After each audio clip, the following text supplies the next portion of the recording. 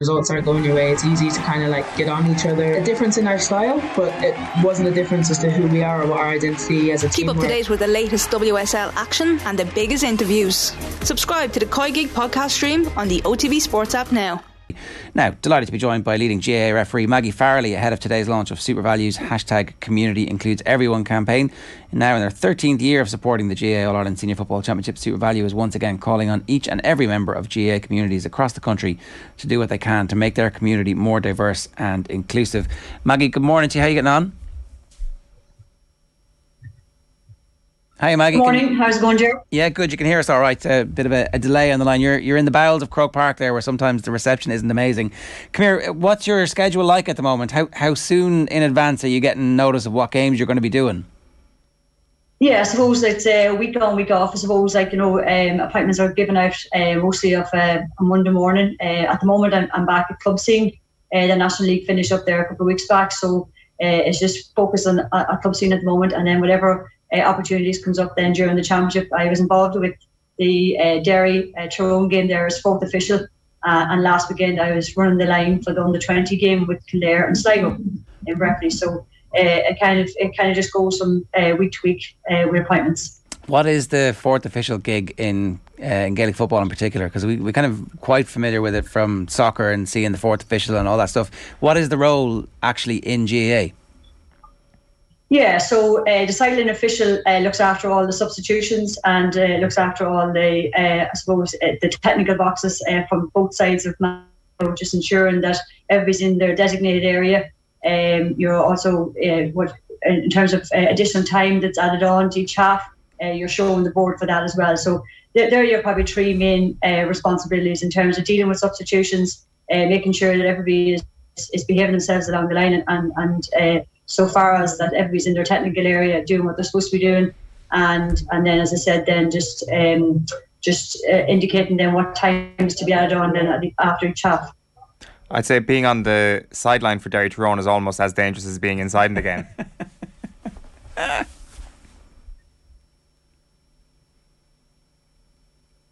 We lost you there, Maggie, did we? Yeah, sorry, I didn't catch that there. I was just making the point about the sideline at the Derry Tyrone game. It seemed pretty animated. Roy Gallagher, of course, giving his best to G on the team. I presume as a fourth official, when you're in there in the sideline and those managers are, things are getting pretty exciting out there. There is a fair amount of you to do, for you to do, especially when it comes to like telling the lads to stay in their area. Absolutely, yeah. Look, as we all know that managers, can be, quite boisterous along the line, and it's just to ensure that they're being respectful of their own players and respectful of team officials and their opposition and so on. So you're just managing that and you're just making sure that they're not crossing the line in terms of where they're at and what they're doing and what they're saying and so on. So again, you have to be on the forefront. You can't be passive. You have to be on the ball as such with those kind of behaviours and just trying to do the best you can in that given situation. I was going to say that being the sideline official sounds like it's far more work. There's loads more that can go wrong in terms of, okay, was that a blood sub? Was that their fifth sub? Was that their sixth sub? How much extra time am I going to have to... Like, that is a very busy role compared with on the field. It's ebb and flow. The game is on. The game starts. The game finishes. You're getting a bit of help, hopefully, from your sideline. It sounds like you might prefer being on the field in the middle of the action than being responsible for all of the comings and goings for both teams. Yeah, sometimes it's probably easier to be the person in the middle refereeing the game rather than being on the sideline. As you alluded to there, it can be a very busy time, particularly when you're dealing with maybe incidents along the sideline, dealing maybe with a substitution or a blood sub. Again, you're recording all those incidents that happen, and again, it's your duty and responsibility to record all the substitutions, whether it's a full sub or if it's a temporary substitution. So again, you've a lot to, I suppose, to think about and a lot to do. But again, it all comes back to your teamwork, the teamwork with the referee. So from a substitution perspective, you're letting the referee know that a substitution is ready, and then once the referee is ready, then in a stoppage and play, that he is ready to take the sub on. So again, it's all about the communication that we have with each other and the teamwork, and that's, I suppose, essentially how we work together, on a given day. Who else is on the headset? So you're obviously on a headset to the referee, is that right? Yeah, so we're all mic'd up. So we're linked in with the referee, the 4 umpires, 2 lines people, and the 4th official. So you've got a strong team of 7 that's wired up at any given time, and again, everybody's in communication there, And is it open communication all the time? Are people chatting away, kind of keep an eye out? No, definitely not. No, you only talk when you need to talk. So you do. Everything is very limited. So yeah, because obviously you don't want to be causing distractions. So you're only talking when you absolutely need to talk. Okay, so just because I'm thinking about this, right? At the end of the game, both teams are sending on subs kind of at the same time. Sometimes double substitutions, sometimes double substitutions. So 5 minutes left, both teams are putting on 2 players at the same time. A blood sub is coming on separately, and you're like, okay, how much time am I adding on here? And I've got to make sure I've got these 4 right. You can see how mistakes will be made. Yeah, again, it's keeping it on top of your paperwork and just working together and being calm along the sideline is the key. That you don't get too excited or you don't get bogged down on what's really happening. You have a job to do. You have a role to do, and it's just to ensure that you've got full confidence in yourself and that you are and remain calm under pressure at all times. Again, it's the communication that you have with the referee. That you're not allowing substitutions happen until he is ready. So everything is very much on the referee's control, and again it's up to him to announce additional time as well. So he would communicate that over if it's 2 or 3 minutes, depending on the number of substitutions and stoppages that there was in play. He will relay that message on to the sideline official, and then the sideline official then indicates it then to the spectator. So again, it's the teamwork, it's the communication that we have, and the key is in any of those roles is that you remain calm and that you're confident in your role.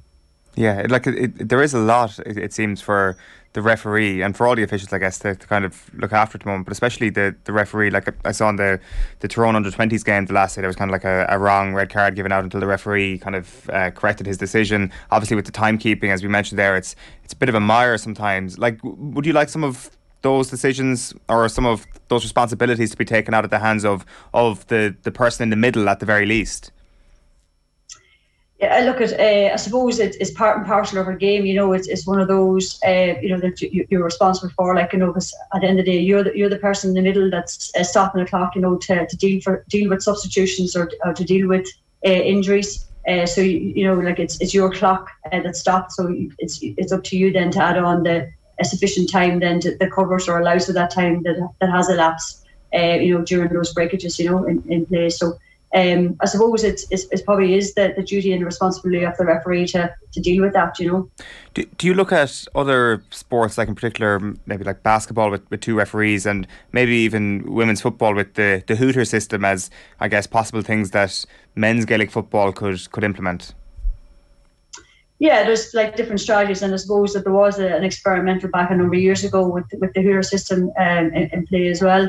Again, but it's a communication that you have with the person that's working on the hooter. That when the referee has stopped the play for, as I said, an injury or for a substitution, that the person on the hooter stops the clock at the exact same time. That is actually counting down. So again, it's working in collaboration with each other to ensure that the same time is marked off, by both personnel.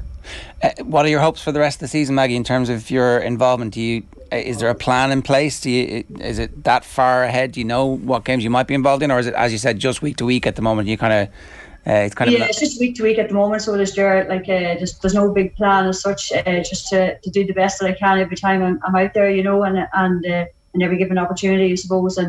And for me, it's just. Whatever games I get, I'm very happy to be involved in, and I look forward to the season ahead. One last question: the Give Respect campaign has obviously been at the forefront in recent years. Is it having an impact? Are we as a society and as sports supporters and fans and members of GAA clubs getting better at respecting the difficulties that referees have? Yeah, the Get Respect, Give Respect. Yeah, that campaign is in for the last number of years. I suppose. And I suppose the most important thing is that it starts off at grassroots level as well. Like it's okay that that at national level and so on, but at grassroots level, where it needs to be kind of honed in. That particularly when young referees or new referees are taking up the whistle, that they are getting the respect, and they are getting the chance, to, obviously, like when you're starting out, you're going to make mistakes. Obviously, when you're at that, as you progress as well, it's inevitable that you make mistakes too. But it's just to ensure that people are respectful. Like at the end of the day, you've only got a split second to make a decision. And you sort of have to just live with that. But it's not for people to get, being aggressive or, to be disrespectful to people, just losing their heads with referees or officials, Yeah, well, fingers crossed that does continue to have an impact and we get better at it, because we still feels like we've a good way to go. Maggie, enjoy the rest of the season. Thanks a million for joining us this morning. Cheers.